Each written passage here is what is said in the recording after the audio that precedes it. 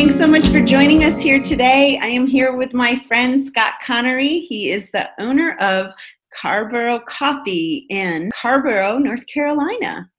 Today we're going to be talking about his passion for coffee and his passion for connection with people. So thanks so much for being here, Scott. Wonderful to be here. So when did you start being interested in coffee? From a very young age, which I think is unusual maybe a little bit in this country, not so much in other countries. Definitely here, I think it's weird if you're like me and you're 10 years old and you were drinking coffee in the first place. But I also enjoyed it, which I think was even more weird or unusual. What did your folks say about that? They were puzzled, would be a good word. But my mother in particular, just sort of, okay, I guess you like coffee, that's fine. And that sort of started me on the road of, oh, this is something I like. This is something I want to learn about. And that sort of gets to more about me and the fact that when I like something, I want to know everything about it. And so that just became a hobby, a passionate hobby, and then ultimately a passionate business. So Scott and I became friends when I was at college at Elizabethtown College in Pennsylvania. And you were studying what? Biochemistry? Yeah. Yeah. Super cool. So that has really helped. Yeah, it's funny. There's a lot of science in coffee, and so it was kind of a natural overlap. I've spent decades working in the biochemistry laboratories and doing research, and that was like one part of my life, but it definitely bled into the coffee part too, where there's a lot of technical expertise that's involved in the brew dynamics and water temperature and all the things that are, relatively scientific that you can geek out about if you want to. So how long have you had the coffee roaster and your business? So Carrboro Coffee Roasters started in 2004, and that's the wholesale part of the business where we sell to other retail clients. So other cafes and restaurants and offices, various retail businesses. Okay. So that's 16 years, if I'm doing the math right. And then we have two retail locations. The oldest is Cafe Driotti, which is in Chapel Hill, North Carolina. Okay. And that turns 25 this year. And then Open Eye Cafe, which is in Carrboro and connected to the building where the roastery is, turned 20 last year. So it's 21. Wow. It can drive and drink and vote and everything now. That's pretty cool. You've also been involved in some competitions for coffee and your combinations and blends. Yeah, so there's two facets to that. One is competitions or I guess awards that we win as either retail or as a roastery. So we'll win awards for the cafes themselves for best coffee or best cafe that are local or media awards. Then we'll win actual awards for the coffee itself that we win for the roastery. And some of those can be national and international awards. Okay, that's so cool. And then there's the aspect of what I do with the rest of my time, which is create coffee competitions around the world. And so we develop them, I judge them, I train judges, and we do this on a national and an international level. And so I end up being, a head judge for a world coffee competition that involves people from all over the world. Do you do contests for like baristas too, if they can make the little cool designs? There are actually 7 competitions. No way! To the specific focus. So there's a latte art competition, which is just about making pretty pictures with the milk. There's a barista competition, which is all the barista skills. There's a brewing competition, which is just about brewing coffee. I mean, it's crazy how focused you can get, but it's really specific. People are serious about their coffee. And it's their profession. So these are professionals who do this every day, who've done it for maybe decades, and they get into the details of it because they love it. Yeah. That is so cool. So you knew I was going to ask about, since you travel all over the world, just tell me about some of that, because I'm always talking about travel. So I should start at the beginning, which is the whole reason I even travel for coffee, at least when I started, was because we wanted to find a better way to establish the coffee system from all the way from where it was grown to where it's roasted to where it's basically brewed or handed off to a customer.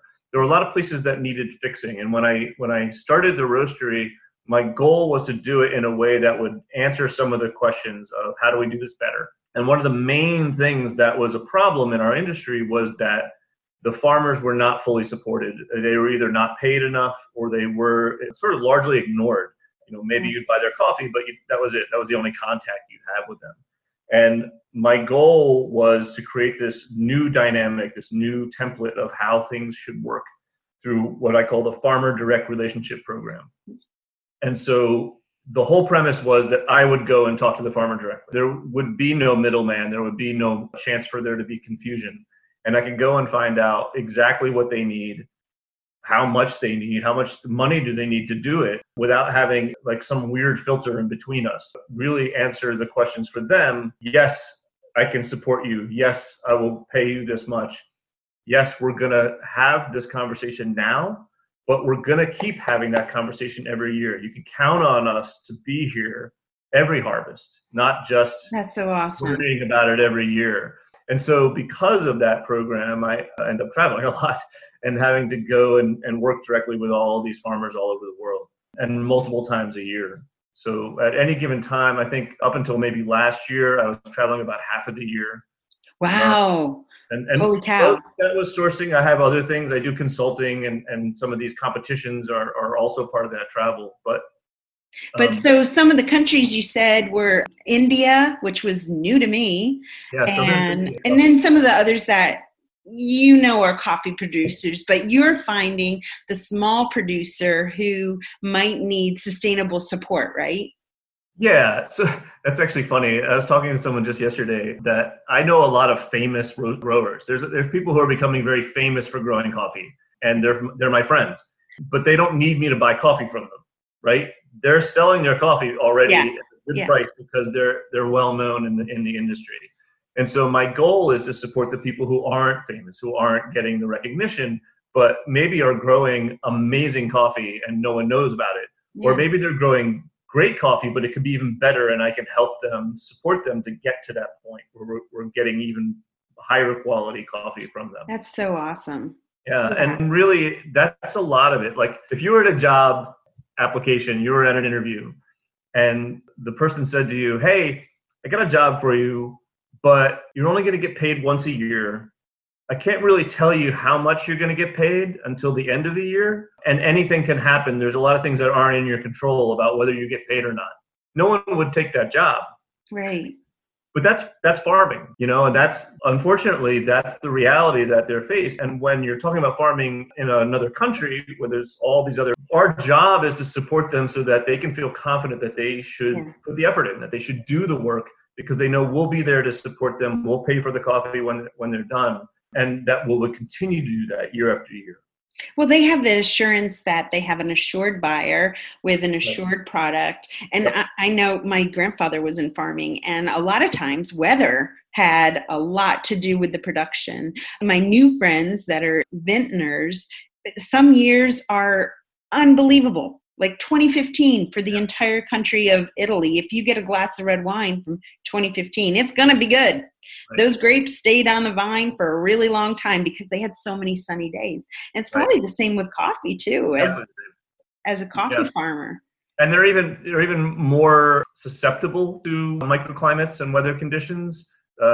There's very set circumstances that coffee can grow and can grow well. They're not as hardy as wine. You can grow wine, a lot of grapes, a lot of places that you can't grow coffee. And so you're limited by some of that too. But there's all of these variables that you can't control. And then there's, some that you can, but you can't control the results, right? And so it's just a crazy scenario to consider. We always want coffee around. We expect coffee to be there. Yeah. Unfortunately, our history with coffee is that it's a staple, and it's not a staple. It's an agricultural product that is highly variable. And because of that, we're trying to sort of change the way people think about it. Think about it more like produce. Yeah. Because it's not going to be around that long, or it's highly volatile, and we have to be able to support it that way. Yeah. So when somebody orders your coffee, either online or in the cafe, they can rest assured that the blend comes from a group of farmers that really it's their heart and soul family. They're a smaller producer, but it's quality over quantity. Yes. Yeah. And so the Farmer Direct Relationship Program was designed to sort of bridge the gap of knowledge or information. so that not everybody has a chance to find out who grew their coffee, but we want them to. Right. And so most of the people we work with are small family farms or small estates, and there are, humans, there's people that you can connect with. And so we want to make that connection. And so we have things like this where that's awesome. You can meet Edith Meza, right? Oh, I love it. From Fincatasta. It's her mother's farm that she inherited, and her brother Ivan have taken it over. Where are they from? From Peru. From Peru. Yaya Satipo. I'm going to go with you sometime. Yeah, it's a lot of fun. It's not a vacation, but it's a lot of fun. No, you probably put me to work. That's okay. So I want you to meet Edith. Like, she is a wonderful human being. She's so passionate about what she does. She's really excited about growing coffee and trying new things and doing research. But we're organically working together to make things better. Connecting people. Like I said, I want to at least have you metaphorically meet Edith. We just had her into our roastery at the end of last year, so we'll bring them. So she came here. She came to North Carolina. Yeah. That's super cool. Yeah. So we do that with a lot of our farmers, a rare occurrence enough that you might not still get a chance to meet her. So we want you to be able to tell her story if she can't tell it herself. And that way we're connecting communities around the world. And then we can all sort of have a greater understanding of what it really takes to grow coffee and what its value is. Right. So it's not just a cup of joe when you're popping into the cafe. Right. There's so much more that goes into it, including heart, soul, and passion. Yeah, it's people's lives. Very cool. And now you can realize it's a real person. There's families and communities involved that make this possible for you to enjoy coffee. Absolutely. Totally agree. So on your website, I was pleased to find out that when you do partner with Carrboro Coffee, you can do training and have classes. Right. Yeah. So there's a lot of things that we think sort of fall under the category of education that are important. Sort of like I mentioned, the more you understand about things, the more hopefully you appreciate them. And so that goes with even just farming practices that are happening, but also the idea of what is the barista doing, right? And maybe you want to try that, and maybe you want to see just how hard it is, and then the next time you go in, you'll appreciate it more when they make it perfect. And so we have workshops, we have classes. All of our wholesale clients we train because we want them to represent our coffee well. So that training is standard. But then we also open it up to the public, where we'll have different classes for like espresso making or latte art and milk steaming. Maybe you want to learn how to brew coffee in a certain way. Those are the things that we want people to be able to go home and do as well. Now, I noticed that online. Are you going to try to put that as an online course soon? Yeah, everybody is thinking about that right now, for sure. And we have thought about it for a long time, and it kept sort of getting kicked down the list. Yeah. Now it's at the top of the list. That's something we're trying to set up for. We have a whole training facility. We have a training room where we teach people. And I think that's what we're going to set up and try to find a good way to do that. Awesome. Without having, 10 or more people in a room. Yeah. One of the things I loved about science and being in research was you're always learning. Yeah. And that you will never know it all, right? There's always so much to know, and it's just you have your own limits. Coffee is exactly the same way. Okay. Keeps me excited about it. I'm learning every day. I've been doing this for decades, and I'm still learning. And I teach, and I'm still learning, That's awesome. And that, I think, keeps the energy and keeps the excitement going. I think I mentioned this, but just to reiterate, the farms that we buy from that are in the direct relationship program are specifically meant to highlight like one varietal of coffee and one farm or one farmer, because each of those have their own sort of personality. They have their own flavor profile, and we really want to bring that out. The profile that is based on, the terroir and the way the coffee is grown and where it's from. But then there's the idea of blends, which is taking more than one of those and putting them together. And we only do a few of those, and we do them very intentionally. Okay. And we do them with the idea that they will last longer than maybe one harvest of one coffee. And you can have them year round that way, a specific flavor profile. Conservation-wise, that's really smart as well. And I just think really a wise practice. Yeah. And then, we get to have a lot of fun with trying to also very intentionally name them so they resonate with people of place and, where you're from. And we named ourselves after our town in Carrboro, North Carolina. So that's important to us, is to have our feet firmly on the ground as we go out into the world. And we do a little bit of that with our blend names too. So the Piedmont blend is based on the Piedmont area that we live in of North Carolina. The Blue Ridge blend is based on the Blue Ridge mountain chain that goes through in the western part of the mountains. And then we have some other really fun, evocative names that are supposed to be sort of the thing that other people can catch on to, even if it's not a personal thing. Right. And then they can find more information on your website, which is CarrboroCoffee.com. Okay, that's easy. Yeah, the websites are easy because they're just the name of the business. So the OpenEyeCafe.com, CafeGiannotti.com. But so what's available to buy online right now if I wanted to order coffee and have it shipped to me? So on the Carrboro Coffee website, there's a shop sort of link that you can connect to, or you can go right to it, which is shop.CarrboroCoffee.com. Okay. And on there are all of our coffee that you can buy by the bag. Okay. So you can have it delivered right to your home. Also a lot of brewing equipment and filters and things that you would need to brew coffee at home, grinders, kettles, all the fun stuff and then there's a lot of swag, right? There's like t-shirts and hats and all kinds of stickers. I'm all about the swag. All the fun stuff that people would like to. So all of that is available and perfect time to have things delivered to your door. You don't have to go out of your home. And you can be found also on social media, Instagram, Facebook. So we're on Twitter, Facebook, Instagram. Yeah, and on all of our social media and on the website, everything, there's ways to contact us. If you have questions about coffee, you have burning questions. That's an intentional pun. I'm sorry. We're here. We want to be a resource. We want to sort of help people enjoy coffee, and there shouldn't be any mystery. So we're willing to answer anything. You did ask a question last time that you had said something to the effect of, what can people not Google that you... Yes.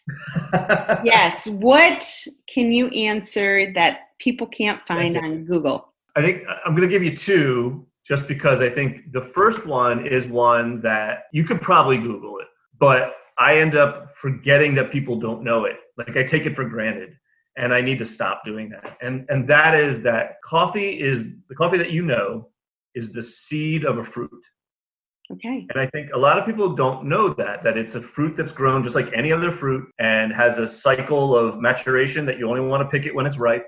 Oh, wow. Very narrow window of timing. Yeah. And then you find ways to get that seed, which is the coffee we know, out of that fruit, and then process it in different ways for different flavor profiles. Yep. Totally didn't know that one. Yeah. But you could Google that. It might just take you a while. Yeah. But the one that I think that you'll have trouble finding without any effort, really, is that you don't pay enough for coffee. Okay. Even now, you don't pay enough for what it actually costs for the production of that coffee to the farmer and all the dozens of steps in between before it gets to you. Yeah. And we're starting to get better at it, but it's still often not what it costs. And the people who suffer the most for that are the farmers. They're going to always get the short end of the stick because they're just being taken advantage of. Could you imagine if the world didn't have coffee? No, as you can see. One of the cool things about what I do is I know people in every country, right? If you're going somewhere and you need to know where to go for a cafe or for a roastery, just tell me where you're going and I'll give you. That's so awesome. I'm totally going to put that up there too. That's awesome. Just you can hear your passion for coffee education and making those connections with the farmers. You can hear it. I love it. I love it. And you are helping people connect around the world. And that's a big part of what I'm trying to do too. And so that's really cool. I'm so glad that you joined me here today. This one went so much better. We had no interruptions or microphone issues. And I just wish you all the best in Carrboro Coffee. And I'm very excited to get my first order in and have some myself. But thanks so much for joining me here today, Scott. Oh, thank you for having and getting the word out. It's really helpful.